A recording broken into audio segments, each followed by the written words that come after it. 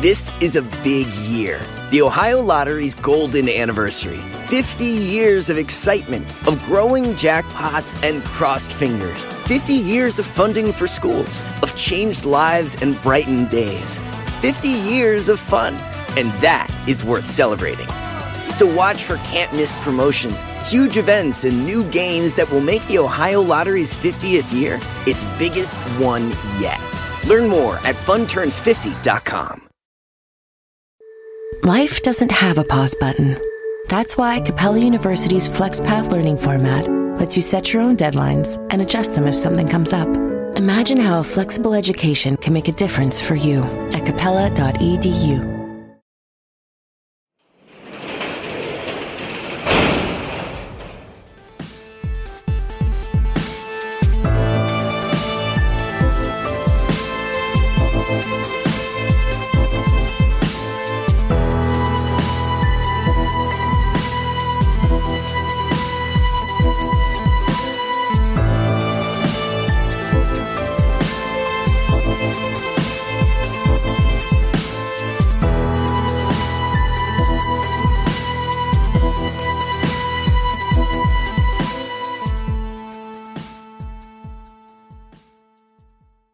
Welcome to True Crime Garage. Wherever you are, whatever you are doing, thanks for listening. I'm your host, Nick, and with me, as always, is the bass player for Scrantonicity 2, not to be confused with Scrantonicity. He is the captain. Thank you. It's good to be seen. It's good to see you. Thanks for listening, and thanks for telling a friend.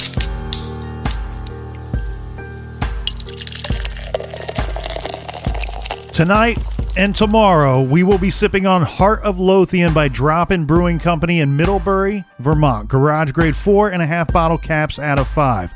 Heart of Lothian is one of Drop-In's flagship beers, and it's brewed year-round. This is a traditional Scottish 90 shilling ale brewed with Scottish Golden Promise barley malt, British Floor malted crystal, and chocolate malts.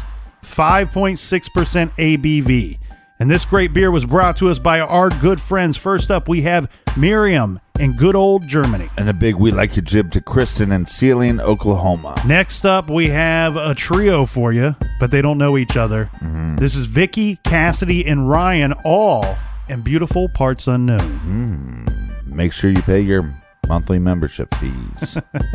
We also, Captain, have Heather in St. Mary's, Georgia. And last but certainly not least, we have Yasmin in Dundee, UK. So thanks to everybody for going to True Crime Garage, helping out with the beer fund, checking out the blog, checking out the store page, checking out all of our beautiful shirts, coffee mugs, and garage gear at that store page. And thank you for donating to the beer fund. We are a little bit behind, so just be patient, people. We'll get to you. It's first come, first serve, Captain. Everybody gather around, grab a chair, grab a beer. Let's talk some true crime.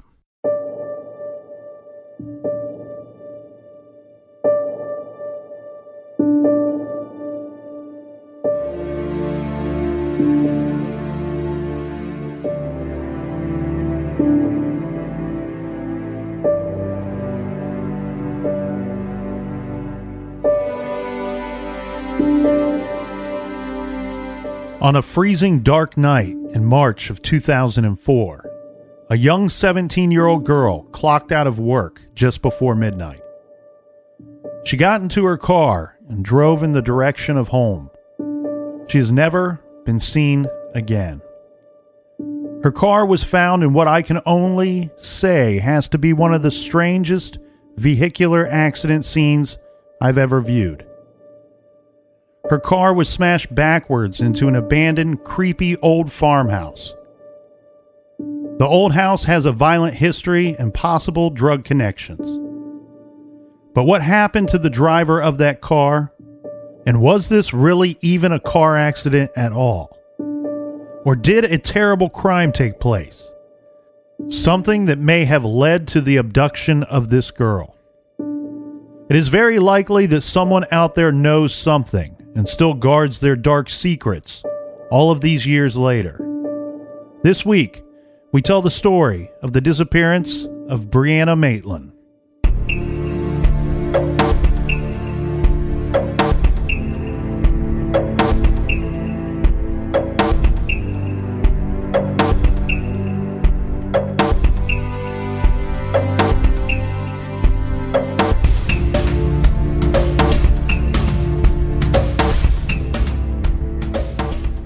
This case is an absolute jumble of confusing facts, debatable evidence, complex characters, contradictory theories, and rampant rumors. So to break this thing down, we are first going to get into what we know to be true based on tangible evidence as well as reports by Brianna's parents, friends, and others who interacted with her. So this is what actually happened the day that Brianna Maitland disappeared. March 19th, 2004, Montgomery, Vermont. This is a small rural town of about 900 people near the Canadian border. This is late winter in northern New England. The ground is still frozen and the air cold. The low temperature that night was only 8 degrees. This sparsely populated area features dense woods, wide open fields, and houses and farms set far apart in the landscape. Vermont at the time had a very low crime rate compared to much of the rest of the nation.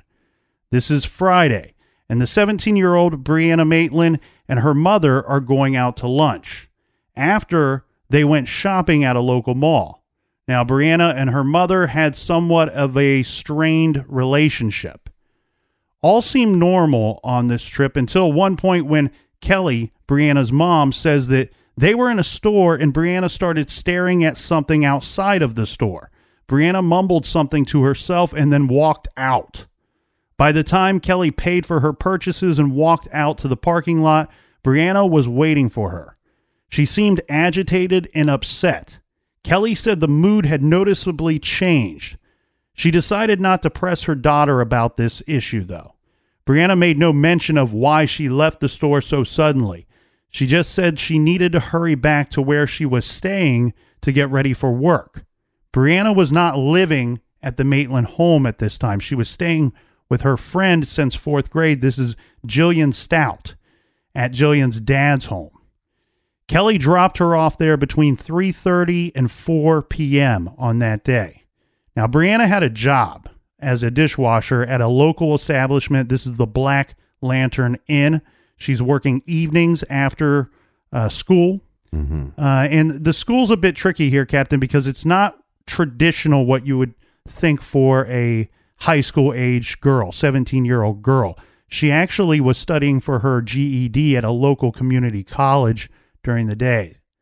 This was a popular tavern where she worked, where locals and skiers would gather for meals and drinks.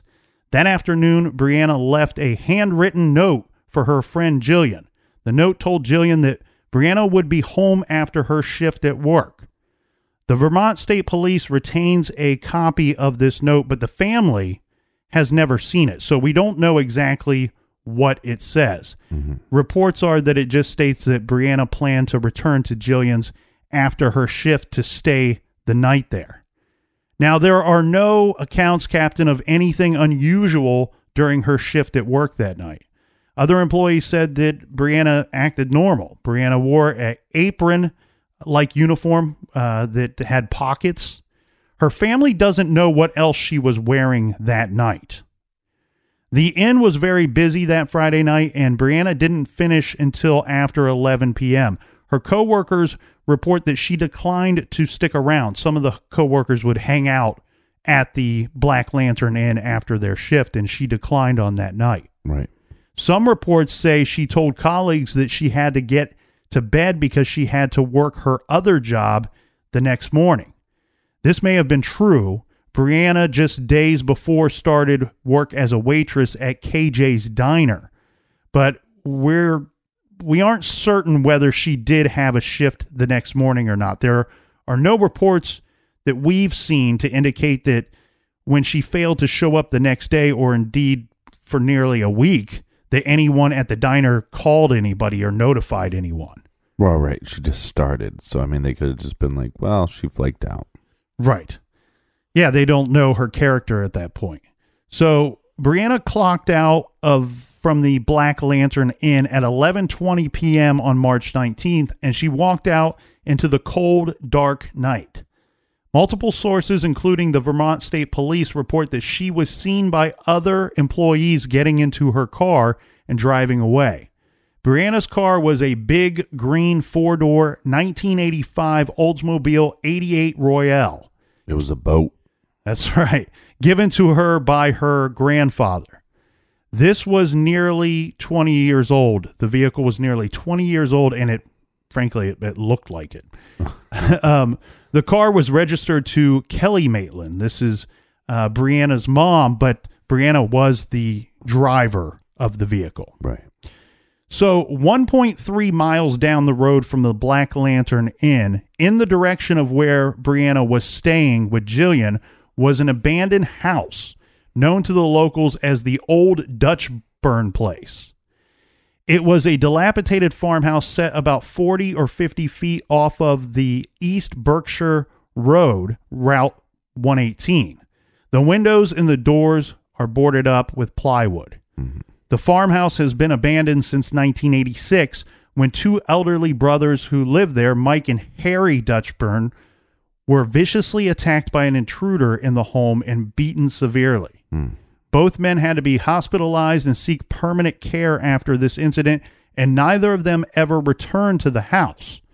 That case has never been solved. The Dutchburn house rests on a small bluff overlooking a large field that is bordered on the other side by a river. I will post pictures of this so you can see not only the building, but also the crash site. So like we said, Captain, it's 1.3 miles from where she works, this abandoned house. So it wouldn't have taken her long at all to get to this location. Now, the tricky thing here, though, is early in the morning on March 20th, this is a Saturday, a group of 3 skiers from nearby Jay Peak Ski Resort were driving on Route 118 and came to the Dutchburn Place. What they saw there caused them to pull over, park their car, and get out to take a closer look. By the light of day, they could see the large green car with the rear corner of the car embedded in the house, and the trunk end of the car partially stuck up on the house's foundation. The plywood covering one of the windows was knocked out by the impact and was lying on the trunk of the car. The ski group was so intrigued by this strange tableau that they took a bunch of photos of this scene, and photos that can still be seen today online, the ones that you're talking about, picking one and posting there. Yeah, didn't they find a lime on the back of her trunk?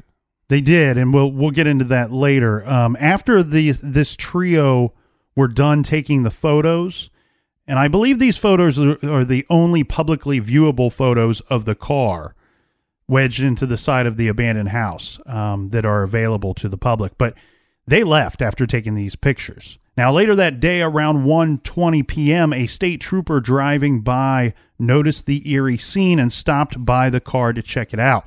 He found the car doors closed but unlocked, windows up, and no keys anywhere in sight. Peering into the car, he likely saw all of the following things that were in the car and visible in photos. So we have a marijuana leaf decoration hanging from the rear mirror. We have litter and objects all over the interior of the car, including takeout containers, a snow scraper, a case of cans of tuna, Cheez-Its, and other food. There were also 2 paychecks found inside the car with the name Brianna Maitland on them. There are many reports that there were some things found on the ground outside the car. Police officer noted a broken necklace on the ground and tossed it into the car. There was also loose change and a water bottle, and by some reports, an unsmoked cigarette. The cop basically made an assumption that a drunk driver had an accident and the car was possibly stuck on the house's foundation, and they ditched the vehicle so that they wouldn't get in trouble. He issued a tow order for the vehicle, which it was picked up and towed to a local garage. It does not seem that the officer made any attempt to contact the registered owner of the vehicle. This is Kelly Maitland, Brianna's mother. So the vehicle here, Captain, is, look, I keep saying that it's an eerie scene. Mm-hmm. It's an eerie scene because we're sitting here talking today and we know that this poor girl is missing. Right. And I think for me, just driving by, if I would have been from the roadside there looking at the scene, it's a strange one. I definitely think it's a strange one to see a vehicle backed into an abandoned home. Right. But Well, it's more of a barn. yeah, that's farmhouse, I think, is a fair Right. thing to call it. So, But I think you could offer somebody $100 to spend the night in it, and there would be a lot of people that want to take that offer. well, it's interesting that you say that because it does have the violent history. It is kind of out in the middle of nowhere. But right beside the road. Right. And it's in a dark area that it'd be very dark at night. This is not an area that's like lined with street lights. Right. But we do have the trio that see the vehicle that morning. They take pictures of it. There is a rumor that the officer that scheduled the towing of the vehicle took a picture as well of the car. Yeah, I've heard that as well. But if that photo exists, either electronically or physically, then it's not one that is viewable, not one that you will find on the internet. Well, I think maybe you're confusing that with the story of the officer that stopped and took pictures, I believe, the night before, but he was on his way. He was off duty.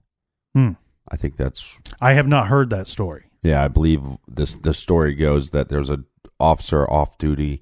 He stopped, took pictures, and then just went on his way. Does he report what time that would have taken place? It would have been like early morning, like a couple hours after she went missing, basically. So we have the vehicle. It is towed from the scene. I do want to throw this out there, Captain, because I have seen a lot of comments on this case, especially when people looking at pictures of the vehicle backed into this abandoned house. Mm-hmm. There's a lot of people that really criticize the state trooper, the police here, for not doing more with the vehicle in those comments. And I tend to disagree with that criticism. And I think... Well, I mean, here's what happens is we have a few of these cases where it's not a drunk driver, and it becomes something more. And then the cops get a lot of criticism here, but we're not factoring in the amount of abandoned cars they're getting in their jurisdiction every weekend. Mm-hmm. And this is a common thing. And this is something that I don't think that, obviously, a bunch of people don't understand in the general public. This is a common thing, like you said. Now, we live in a major city. So driving here, it's not uncommon for me to pass at least one abandoned car on my way just to get to the garage each week. So here, we see it. It's right in front of our faces.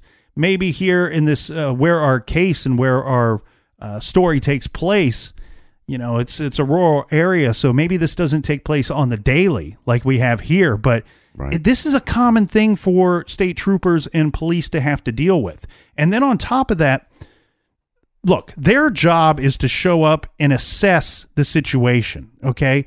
And 9 times, well, not even 9 times, it's 99 times out of 100, it's straight up an abandoned vehicle. Right. Either it doesn't run for some reason or the person left it there for any number of reasons.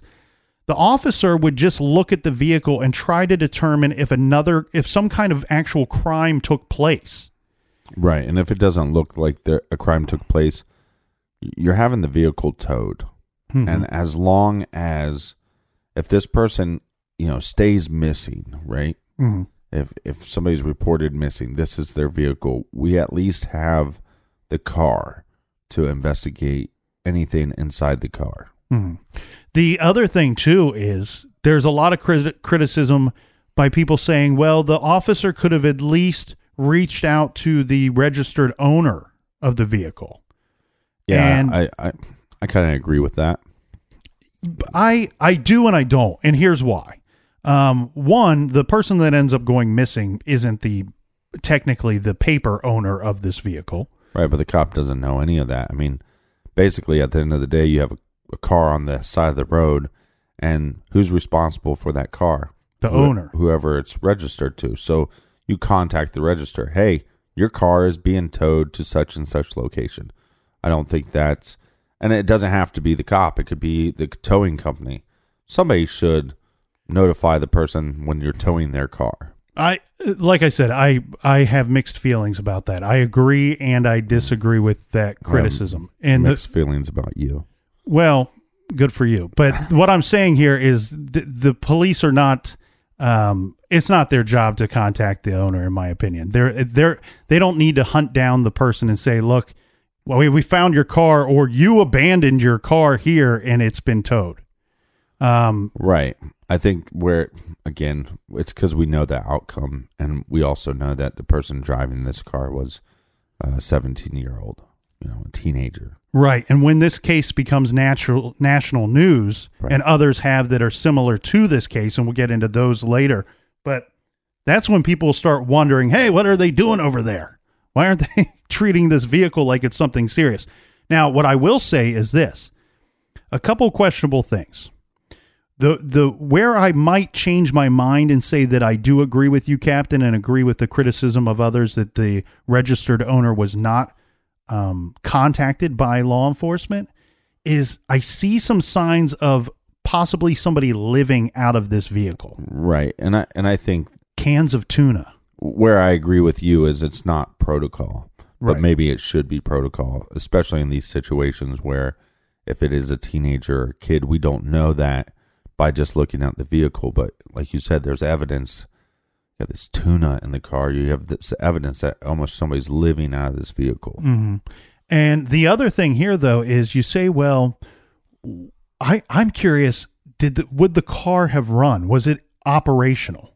And I think that's a question in a lot of people's minds. And we don't know that because the officer didn't find the keys. Right.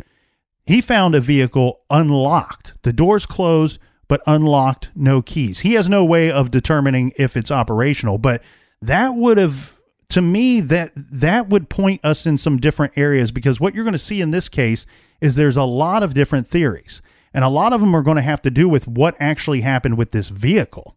Right. And so we don't know if the vehicle was operational. Here's what my guess is.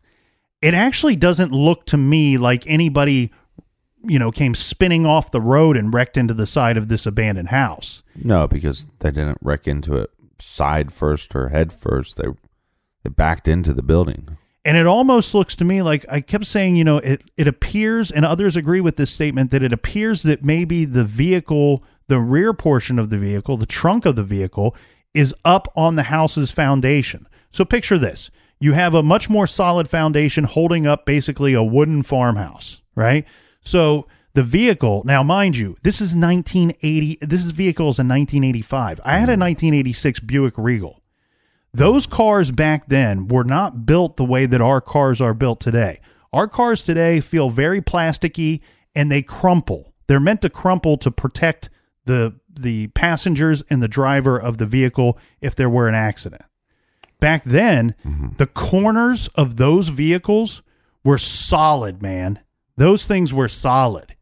That's true. The front corners of my car, I know this from experience, would do damage to anything that they came in contact with. Back when you had the Buick. So her vehicle, this 85 Oldsmobile, to me, it looks like somebody may have been in the yard near this abandoned home and tried to back up, right. Throw the thing into reverse, and think about how dark we already said it would have been there at this location at night. We don't have backup cameras. Yeah. My thought is maybe someone, I'm not willing to say who was driving the vehicle, but let's say it was Brianna. She could have, for whatever reason, stopped in that yard, decided to throw the vehicle into reverse, and the corner of that car smashed through the wood portion of the abandoned home and somehow slid up onto the more solid foundation, actually lifting the rear of the vehicle slightly up and off of the ground underneath the car. I think she pulled a juvenile. Well, the thing is, a lot of people, when they look at the picture, and I know we're really going into the vehicle a lot, but like I said, that's kind of the core of this case, in my opinion. And a lot of people would say, well, if she were driving the vehicle and had some kind of accident into the side of that abandoned home, why didn't she just continue driving on? Well, what I'm getting at is, if in fact the rear of the vehicle was lifted up slightly onto the foundation of the home, Right. that 1985 Oldsmobile 88 Royale was a rear-wheel drive vehicle. If the back is elevated, she's not able to get those tires on the ground to drive off, especially if she's by herself. Right. If you had a few people there, you might be able to figure it out or unwedge the vehicle. Yeah, so whether or not the car is drivable, It could have been operational and she had no ability to get it right, but you're unstuck. stuck. Right. The other thing too, Captain, is that we have the doors are all closed but unlocked. Now, we have to keep in mind, this is an 85. This is a 4-door car. These are all individual locks. This is not like somebody hit one single button and unlocked all 4 doors at the same time. Right. And there's some question as to who was operating that vehicle at the time that it wrecked into the side of the home, or how many people could have been inside that vehicle. No eyewitnesses that saw her leaving with anybody. Right. And so you have to ask yourself, would it have been more commonplace?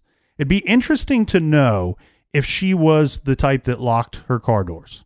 Because if we're talking about a situation where she wrecked on accident and just hopped out of the car and decided to leave on foot, if she was the type to lock her doors, I would expect to find the other 3 doors possibly locked. I mean, it takes a bit of effort to go through and unlock all 4 doors. Well, of course, you want to lock your doors to save all that tuna. That's right. But there are people out there that do not lock their car doors. You know, you and I know these, people like this that say, Maniacs. well, no, but you have some people that have, unfortunately, their car windows have been smashed out so somebody can break into the car. And I do have several friends that don't have alarm systems on their car, and they've just told me straight up, look, I don't keep anything in my car, and I keep my doors unlocked. That way, if somebody wants to check my car, they can just check the car door, and I'm tired of paying for smashed windows in my car. So moving on, Captain, we do have the car that's towed, and we have Brianna, who is missing. So on Sunday night, March 21st, her roommate, Jillian, returned home from the weekend she spent away at her grandmother's home. She noticed the note left by Brianna was still on the counter. She didn't think much of it, actually, because Brianna was not living at home, like we said, but she was also moving around quite a bit lately. She was crashing at friends' homes and even boyfriends' homes and not staying in one place for too long. She was doing a bit of couch surfing, Captain. But by Tuesday, March 23rd, when Brianna still hadn't been seen or heard from, Jillian called the Maitlands and asked for Brianna. Kelly Maitland immediately became alarmed. She called her sister, Tammy. She called various friends as well. And after searching fruitlessly on March 23rd, the Maitlands contacted the Vermont State Police to file a missing persons report on their daughter. They were told that an APB would be put out on Brianna and her car. The Maitlands heard nothing from the police for 2 days. Now, there are some discrepancies in the story about the car being found. Okay? According to what the Vermont State Police told media sources, they established the identity of the owner of the car, and they called the Maitlands on that Thursday. According to what the Maitlands told Dateline NBC and other sources, that on that Thursday after Brianna went missing, they went down to the Vermont State Police and demanded some attention be paid to their daughter's case. When the Maitlands arrived, they sat down with an officer. Now, during a conversation, the officer who had actually found the vehicle, found the car stuck at the Dutchburn place, Right. overheard this conversation and came over, to which he pulled out a photo that he took of the car.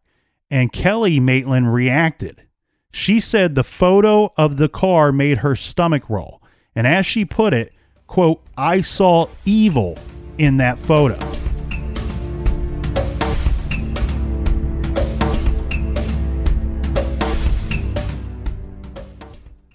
This show is sponsored by BetterHelp. We all carry around different stressors, big and small. When we keep them bottled up, it can start to affect us negatively. Therapy is a safe space to get things off your chest and to figure out how to work through whatever's weighing you down. If you're thinking of starting therapy, I highly recommend that you give BetterHelp a try. It's entirely online, designed to be convenient, flexible, and suited to your schedule. Just fill out a brief questionnaire to get matched with a licensed therapist and switch therapists anytime for no additional charge. Get it off your chest with BetterHelp. Visit BetterHelp.com/garage today to get 10% off your first month. That's BetterHelp, HELP.com/garage. This show is proudly sponsored by BetterHelp. Check out BetterHelp.com/garage today. Do you want to set your child up for success? Of course you do. That's why you need to check out IXL Learning today. IXL Learning is an online learning program for kids covering math, language arts, science, and social studies. IXL is designed to help them really understand and master topics in a fun way.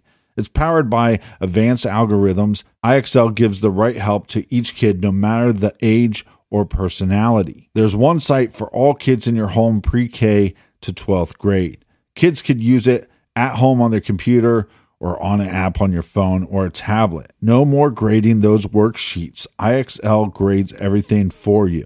1 in 4 students in the U.S. are learning with IXL. IXL is used in 95 of the top 100 school districts in the U.S. I love recommending IXL Learning. Kids can learn at home or on the go. And all my friends and family that are using it absolutely love it because it's so easy to set up and so easy to use. And even the kids that I've recommended it to their parents have told me, hey, Captain, thank you. I was having problems in math and my parents couldn't help me, but IXL could. Do you want to get your kids back on track, or do you just want to get your kids ahead? Do so with IXL Learning.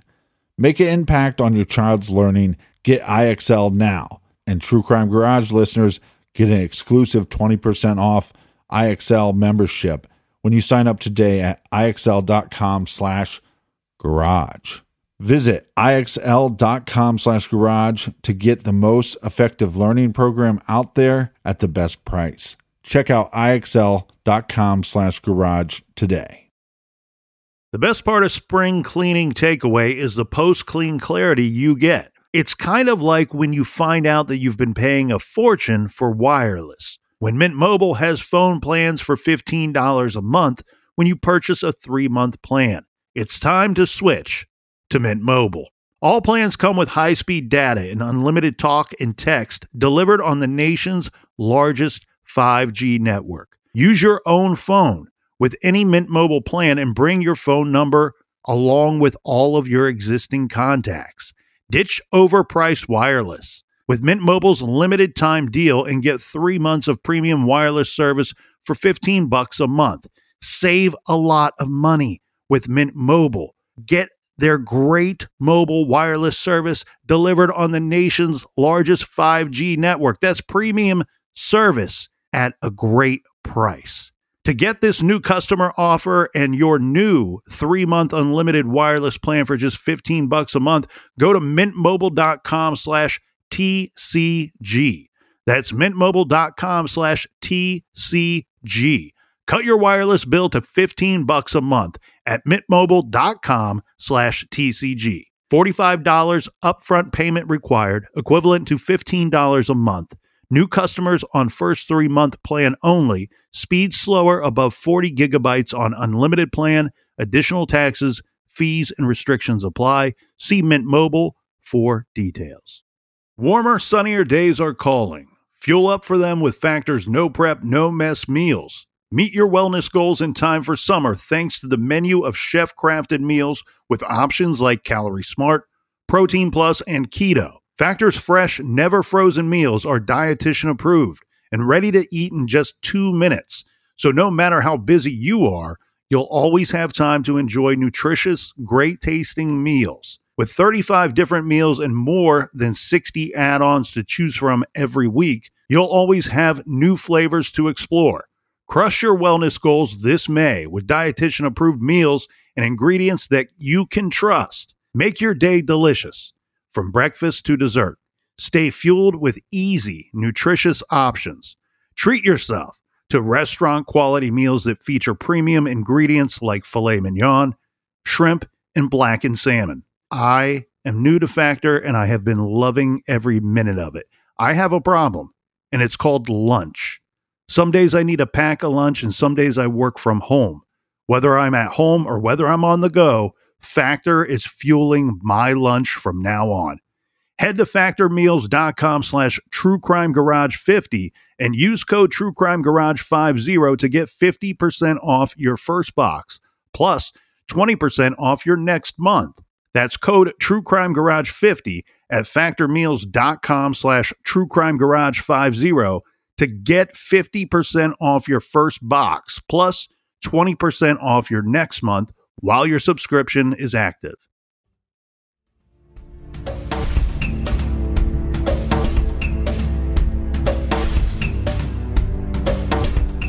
All right, we're back.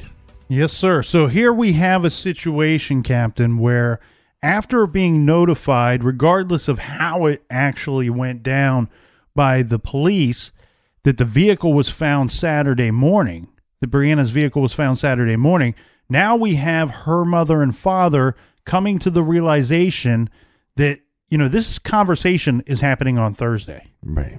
We found her vehicle Saturday.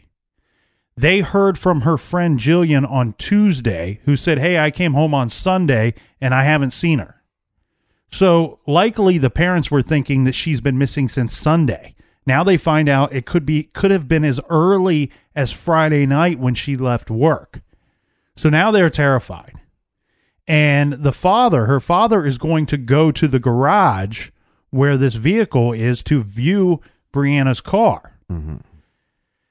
This has got to be hard for anyone to do, but we have a father of a missing daughter going to view the vehicle, and there's an issue here. The vehicle's keys were not found with the vehicle. Mm-hmm. When he arrives to check out this car, they have the issue of the trunk. Somebody's got to look in that trunk.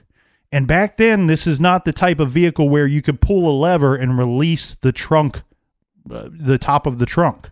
Right. You'd have to have a key for it.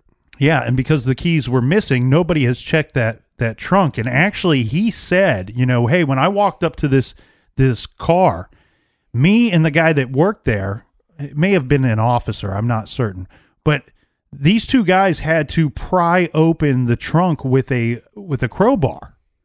The whole time, he's concerned that he's going to find the body of his daughter in the trunk of that car. Yeah. Along with some of her belongings. And, you know, so you can only imagine the moment of terror when the lid finally popped on that thing, you know, praying that he would not find Brianna in the trunk of that car.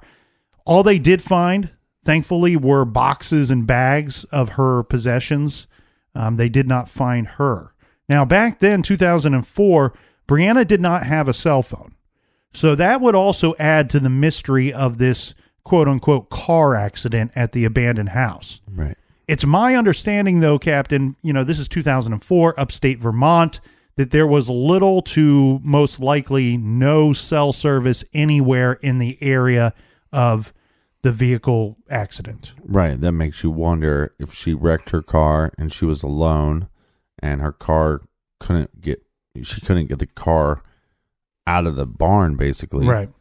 That would she hitchhike? Right.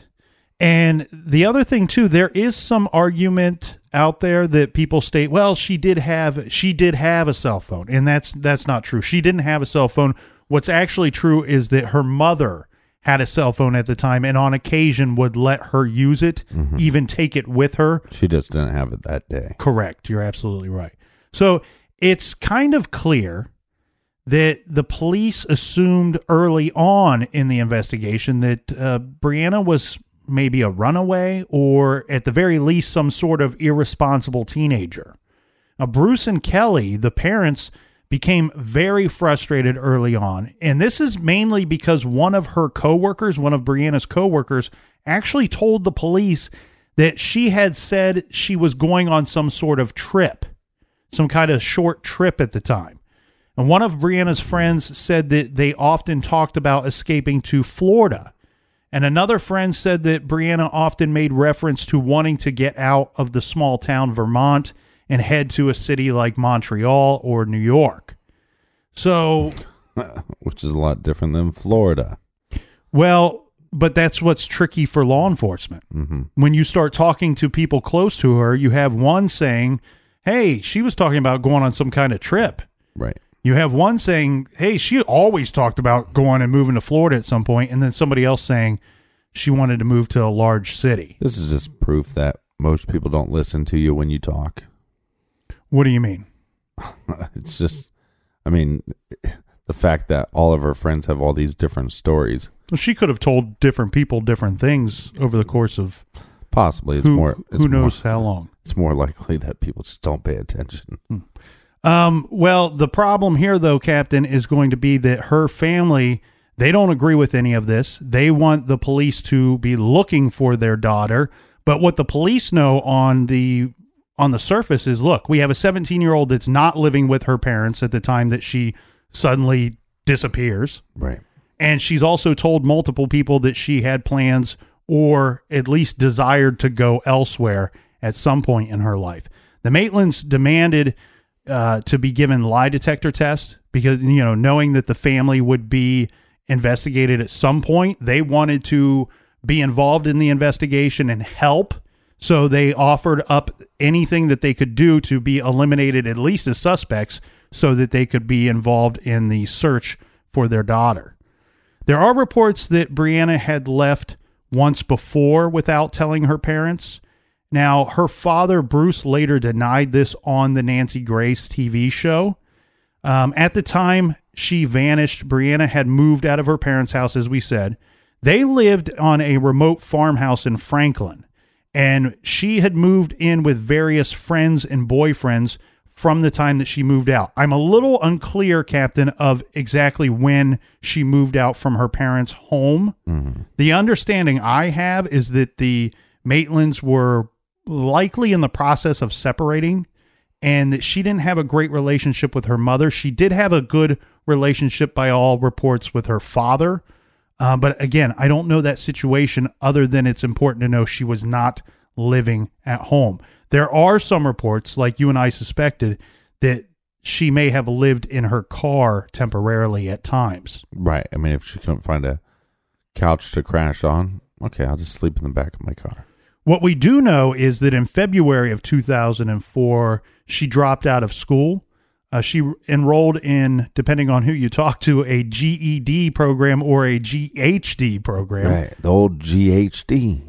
And this would have been at a local community college. Do we know why she dropped out of school? Because I heard rumors that she was a good student. So I heard two completely different rumors. Okay. So one rumor is that she was involved in drugs or had some kind of drug issue that was getting in the way of schooling and may have been leading to her getting in trouble, at least on the school level. Right. And then the other rumor that I heard was that she didn't get along with some of the students, that she either didn't fit in. I'm a little unclear what exactly that meant. But we do know this. She actually attended two different high schools before dropping out. Right. So. Well, it could be both, though. Right. It could be you have a little bit of issues with people you go to school with. So you're using drugs to kind of cope with that. Mm-hmm. It could be both. Well, we also have a strange issue here that I call into question because after she went missing, according to her mother, her mother publicly stated several times that Brianna was starting to get her life together. I'm uncertain as to what that means. Okay, to me, when I hear that indicates that there was something where her life was not together. Mm-hmm. And we don't know what that means in the perspective of her mother, right? Well, it gives some validity to the rumors of possibly she was using drugs. Right. And that was my first thought. Now, I don't know if what she's referring to is, well, she dropped out of one school, went to the other school, dropped out of that one, and she was working on getting her GED, Right. is some form of trying to get her life together. But what the parents would point out is if she wanted to leave, the problem they pointed to with not believing that theory from the police is the 2 uncashed paychecks that were left in her vehicle. This seems like something that she would have needed. There is some argument by the parents as well that she would have taken the vehicle with her. But as you and I stated, if the vehicle was stuck, that may not have been an option Right. at the end. But the paychecks would have been. If we would have known that she was going to go missing, right, the police officers knew they could have done a couple tests to see if they could even get the vehicle moving. Right. Again, that's what you're always going to have, that argument that the cops could have done more. Yeah. Well, we have the Vermont State Police. They did work with the FBI and conducted ground and air searches of the area surrounding the abandoned house. Well, because wasn't their department very, very small? Okay, so this is my understanding, and this almost seems unbelievably small. Mm-hmm. But my understanding That's is what she said. that they had like 13 officers for the entire county. Yeah, that's what I heard. And so And there was thousands of people that were reported missing, roughly in that area, like not from that town, but within that area. So to have only 13 officers be able to look for anybody, that's crazy. Well, and if you're sitting there thinking that 13 doesn't sound like that small of a number, let's keep in mind that the police force is a 24/7 operation. Mm-hmm. Okay, and actually, in some small towns, I will state this: they do shut down from time to time. But this is the state police, so from my understanding, it would be a 24/7 operation of 13 men and women patrolling the area. 24 hours, 7 months a year. Now, regarding these searches, Captain, I'm a little unclear as to when they actually took place, which, really can mess up what they could have possibly found. But they were days long, these searches, the ground searches. And they did include hundreds of volunteered citizens, with as many as 500 participating at one point. Now, this area includes many, many acres of forest land, which can be very difficult to search.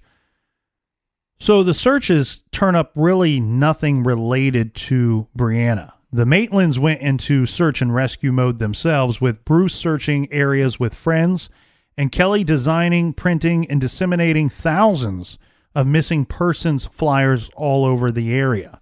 Investigators also searched the Dutch Burn house and the surrounding woods. A couple of sources reported that the Vermont State Police, their detective Brian Miller, told the media investigators found a gun and drug paraphernalia inside the farmhouse. The area around the Dutch Burn house was searched by a metal detection expert in an attempt to find the missing car keys, while he found loose change. No keys were ever located. State police officers received quite a few tips and brought in over 160 persons for personal interviews, and at least 3 individuals were given polygraph examinations that were, quote, inconclusive, with at least one revealing deception. Now, we don't know who these people are that were given the polygraph examinations. Their names have not been named publicly. Witnesses spot the car. So we have some other witnesses that may have spotted the car, right? So police turned up some witnesses that said they saw Brianna's car on the night that she went missing. One report is around 12:30 a.m., March 20th, and this time is absolutely crucial to any reconstruction of the events. This is a man who has been described in numerous sources as a, quote, very credible witness. Said he drove by the Dutch Burn house and noticed the car outside of it. He pointed at the road with, he said the vehicle was pointed at the road with its headlights on at this time. The car fit the description of Brianna's car. A second witness also saw the car sometime around midnight or 1 a.m. They're not certain of the time. But this witness states that the blinker was on. Now, whether instead of in addition to the lights being on or, instead of or addition to, we don't know. Okay. So obviously, if it's in addition to, the first guy could have just missed seeing the blinker being on. If the blinker was on instead of the lights, then someone was in the car after that first sighting. Right. Now, finally, another person reported seeing the car that night. This was closer to 4 a.m. This is James Robitelli. This is Brianna's ex-boyfriend, one of her ex-boyfriends. Told investigators he drove by on his way home from a party across the border and saw the car and recognized it to be Brianna's. He said there was no sign of her anywhere. It might be strange that he wasn't concerned about Brianna enough to notify anyone of her abandoned vehicle. Did he see any lights on? That I couldn't find a statement from him stating that lights were on. That may have alerted him more. Later, he would say he was drunk that night and he was afraid of getting in trouble, so he didn't report it that night. And it's tough, too, because you'd think if there's no keys and the car's in park, then why are the lights on? Mm-hmm. The other thing, too, though, that's interesting about his statement is he says he saw the car, but he outwardly states that Brianna was nowhere near or not in the area, meaning to me that he likely stopped and investigated, that he got close enough to the car to see that there was no one in it at the time. Right.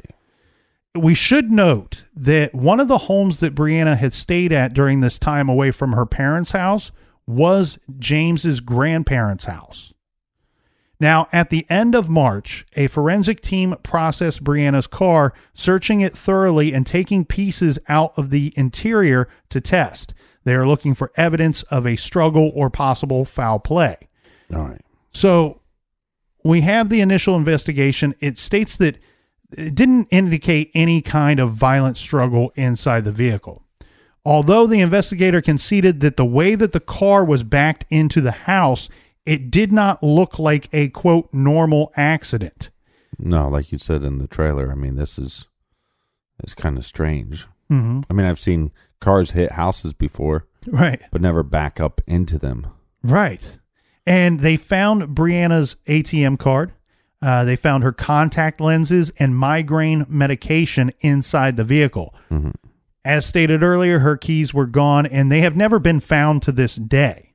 Interestingly, Lieutenant Nelson, working the case, told reporters the car was discovered at 1:22 a.m. on March 20th by a neighbor. So this must be the unnamed witness that is quoted, stated to be credible, who saw the lights and or blinkers on. Another thing Lieutenant Nelson said that's interesting is that it wasn't immediately apparent to investigators that Brianna was the last person to drive the vehicle. Now, he did not expound on this statement. Yeah, I wonder what they found to make them think that. That's a weird statement. And the reason why I find that to be a weird statement, Captain, is you can kind of take that one of two ways.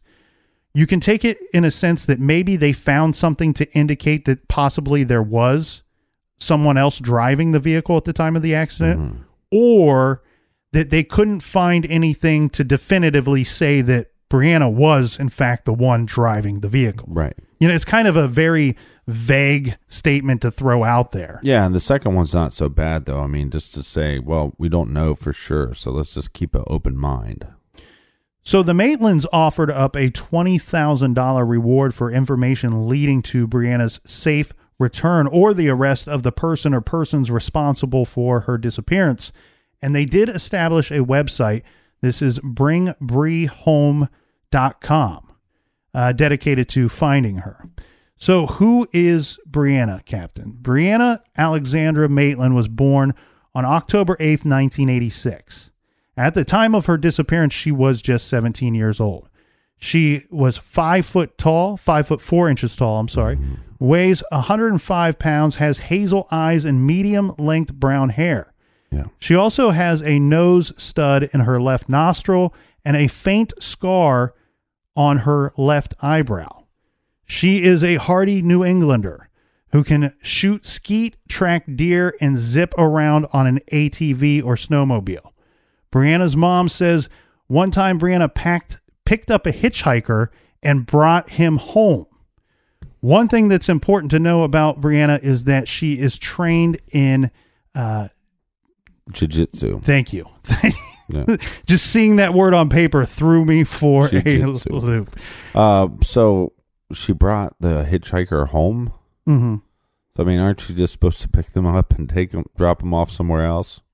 You're not supposed to take them home, are you? Look, I've had, that I can recall, I think I've had one experience with a hitchhiker, and that was the protocol for that trip, was to drop them off at another location, not bring them home. This was actually very common in the 70s. I mean, hitchhikers were very common, and people would pick them up all the time.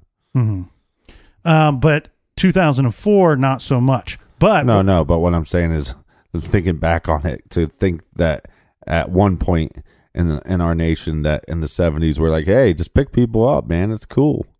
Yeah. Well, and it would happen often on college campuses as well. Like, so students that didn't know one another from attending the school, but happened to be from, hey, like if you lived somewhere along my drive home, right? There were ways of hooking up that I'd be like, hey, I'll drop the captain off on my way back to my family's home for Thanksgiving. Right. Well, I'm an 80s baby, so it's like I've heard all the stories from the 70s, and now we're investigating this case of 2004, and you go, she picked up a hitchhiker? Like, that's just not something people do. Yeah. I mean, I've never hitchhiked myself, but as far as the jiu-jitsu thing goes, we should note that she wasn't just trained in it. She was studying the practice for several years leading up to her disappearance. But I think what's interesting thing here, Captain, about the hitchhiker, I think if you are knowing in advance that she is absolutely willing to pick up a hitchhiker, I think that points out to the same thought that she might be willing to accept a ride as well. With so much focus on the vehicle and what could have happened to the vehicle, what happened to her afterwards, we don't know. Right. And this points to the thought where, because we've covered other cases where parents or loved ones or friends are going, she would have never gotten to a car. Not this situation. You can't tell me that. If she's willing to let someone in her car, I think she's willing to accept a ride, especially if you're kind of out in the sticks in a dark area at midnight. Yeah, I think so. Yeah, and I don't want to, look, I'm not trying to judge jiu-jitsu at all, but, there's been a lot of masters of the martial arts that are masters of jiu-jitsu that say, hey, look, this stuff works in that setting, but this is grappling. This has nothing to do with striking. So this idea that if somebody tried to attack her, that she'd be able to take down any man is just kind of a ridiculous statement. Well, I don't know who's saying that statement. I just stating that she didn't have the inability to do such. Right.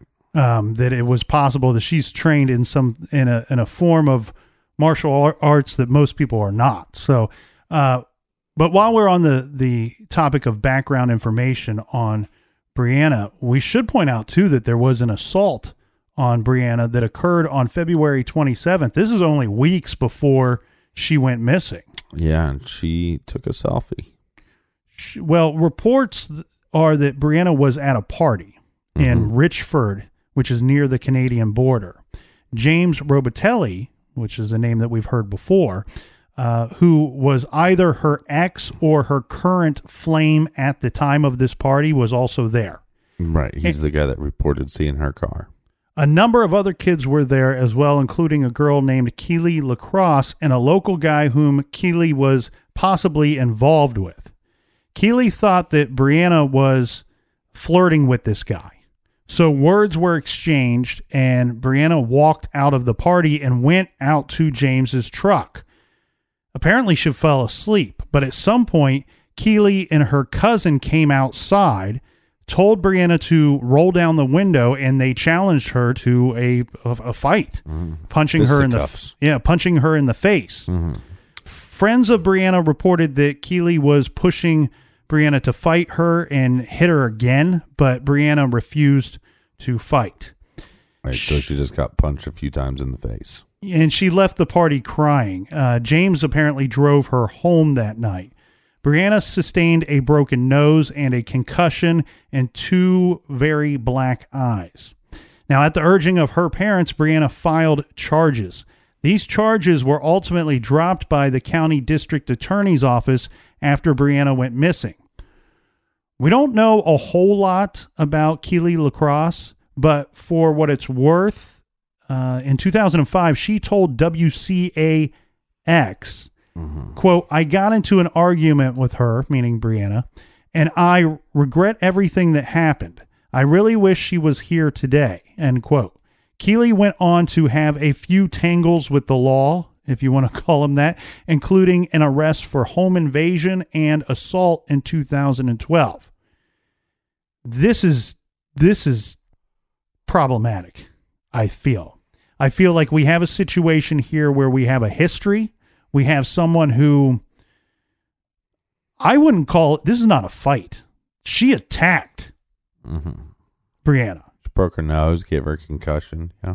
Yeah, so words are exchanged, and Brianna left the situation. Right. Went outside and chilled out in the truck, and then she's approached again by this girl. And then we do know that she goes on to have this situation of a home invasion and assault. Here's my understanding. I wish I knew a little bit more about this home invasion, because home invasions can be extremely violent. Hell, we discussed one just last week in the garage. Right. That ended in a double homicide. So I don't know the details of this home invasion. It could have been something as simple to break in and recover something, or break in and steal drugs. But I do have an understanding of the assault. So the assault, these were not 2 separate crimes. The assault took place during the home invasion. And from my understanding, she bit the victim. Now, I don't know if they busted into the home and a fight broke out. Right. And then the assault occurred, but this was in 2012. So we have two incidents where we see that we have a violent individual, is what we do know. And unfortunately, these charges would ultimately be dropped because we don't have a victim around anymore. We don't have Brianna around anymore to follow through on the charges being brought against Keely. Right. So, but what you're saying is Keely's house was broken into. No. Home invasion. Meaning she was either invaded another home or part of a group that invaded another home. Okay, so she was one of the invaders. Yes. Okay. Yes. So she's in trouble with law. She's not just involved with them as a victim. Yeah, that's not a good thing. Right. So we have, I think you and I can agree, this is someone that has, at least on more than one occasion, shown signs to have been violent. Well, and let me put this, I want to say this is hearsay, rumor mill stuff. But as far as this party goes, this whole idea that Brianna came with her boyfriend or ex-boyfriend James. See, I heard this story a little different. The rumor mill that I heard was that Keely was involved. They were both involved with this guy James, and that's what the fight was over. Okay, that was the rumor that I heard. Now, is that true? I'm not for sure. That's the rumor I heard, and that could be right. Which makes it more suspicious that James saw her car that night. Possibly, yes. But this was what calls into question for me, is Keely a good suspect? And, I did find reports. Did you see the picture of her face? Yeah. Brianna's face? Yeah. She looked like she was in the octagon. Right. But the reason why I bring up is Keely a good suspect? I think on the surface, at least knowing this background information, there's some kind of history there.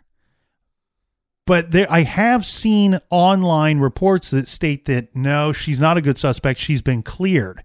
Mm-hmm. I couldn't find verification of what actually cleared her. But what I could find was a statement from Brianna's father, Bruce Maitland, who says he, quote, doesn't believe she was ever really cleared. Okay. So let's keep an open mind. We don't know why she's cleared. We don't know what her alibi was. I think it's a good lead to go down. Yes. The other lead we should go down is a possible drug connection to this missing persons case. So in 2004, the Vermont Hills area where Brianna lived was suffering from a drug epidemic. There was a massive influx of drugs brought by dealers from New York and Massachusetts. There already was plenty of pot in the area, but this newer infiltration of hard drugs, they were bringing in things like crack, cocaine, and heroin. This was not just brought into the area, it was a problem. Right. So 2 drug dealers who came up to the small town Vermont area from the big city were Raymond Street Ryans of Queens, New York, and Nathaniel Lowe Jackson, also from New York. These guys sold crack and other drugs to the teens in the area, but they didn't just sell to these kids. They hung out with them as well. Well, that's normally how it works. The 2 of them attended parties and socialized with the younger kids they were providing drugs to. How much Brianna was involved in this drug scene is hotly contested. She seems to have been a pot smoker. Some friends say that she may have tried coke or crack a time or two. Mm-hmm. Other people say that it went beyond that, that she had some kind of drug problem. Yeah, some rumors that she's a full-blown crackhead. I mean, one of the speculations is one of the reasons why she got 2 jobs. I mean, she's couch surfing and stuff like that. So one of the reasons why she got the second job was to maintain her drug addiction. Yeah, and so that's interesting, Captain, because there's 2 schools of thought here, I would think. Mm-hmm. Is that one, you have someone who's working 2 jobs because they're living above their means and they're spending money on things like drugs. Mm-hmm. Or then I go back to the statement given by her mother of Brianna was in the process of getting her life back together. So maybe she's working the 2 jobs and she's on the bridge to better days. Right. So, but again, yeah, but what you tell your parents at the age of 17 and what they know is 2 different things. Well, but again, though, that statement is troubling as well, because the statement of she is getting in the process of getting her life together. What does that mean? What was going on? What was wrong before the time period that she went missing? And does that involve the use of hardcore drugs? And again, like I was saying to you over the phone last week, what your parents know of you at the age of 15, 16, 17, they don't know much unless you're giving them that information. Or they're suspicious of something, so they're kind of snooping. But guess what? They can't snoop if you're not living there, right? So they're not going to pick up on who's calling you. They're not going to pick up on who you left the house with, right? They're not going to pick up on who came over to the house. These are all important little clues that parents have to pay attention to, because your teenagers are normally not going to be forthcoming with, hey, I've been hanging out with this guy and we've been smoking crack. That's normally not how it goes down. So, I don't blame. That's never dinner conversation, is it? I'm just saying, I don't blame her parents for not knowing. I'm just saying, let's start assuming that they probably don't know everything that was going on in her life at that time. Mm-hmm. And I had to get me a second job because the old captain got me on the crack pipe. Yeah, well, I've never got anybody on the crack pipe. Yeah, dear mother. Dear mother. So we have Vermont State Police investigator Brian Miller, who we've discussed before. He said publicly that they knew Brianna, quote, experimented with a wide range of drugs. So the police seem to have some sort of evidence that this may have been going on, and that they could not rule out drugs being connected to her disappearance. The other thing, though, too, is it might be possible that Brianna had some kind of, or was in some kind of relationship with one of the dealers that we discussed, and this is Lowe Jackson. The 2 of them had been seen together multiple times by Brianna's friends and family. We don't know if there was for sure a relationship or any more about this, but what I feel like is it doesn't look good. Well, what I was going to say about the job, the rumor about the second job was that she was actually in debt as far as she owed money to people that she was getting drugs from. Right. So it's kind of, there's 2 stories. One, that she wanted to get drugs. Well, multiple stories. Have 2 jobs, get your life together. have 2 jobs so you can pay for your drugs. Get a second job because you're in debt and you owe drug dealers money.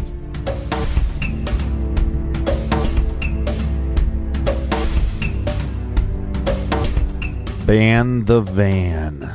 Order your Ban the Van shirt today. They're on the website, truecrimegarage.com. Click on the store page. Yep, and if you are looking for the full archive of True Crime Garage, you can get that for free on the Stitcher app. You just download the Stitcher app and you can find all of our episodes there. And if you want to hear our premium show off the record, you can do that at Stitcher Premium. And for a free month of listening, just go to stitcherpremium.com/truecrimegarage and use promo code GARAGE. All right, friends, until tomorrow, be good, be kind, and don't litter.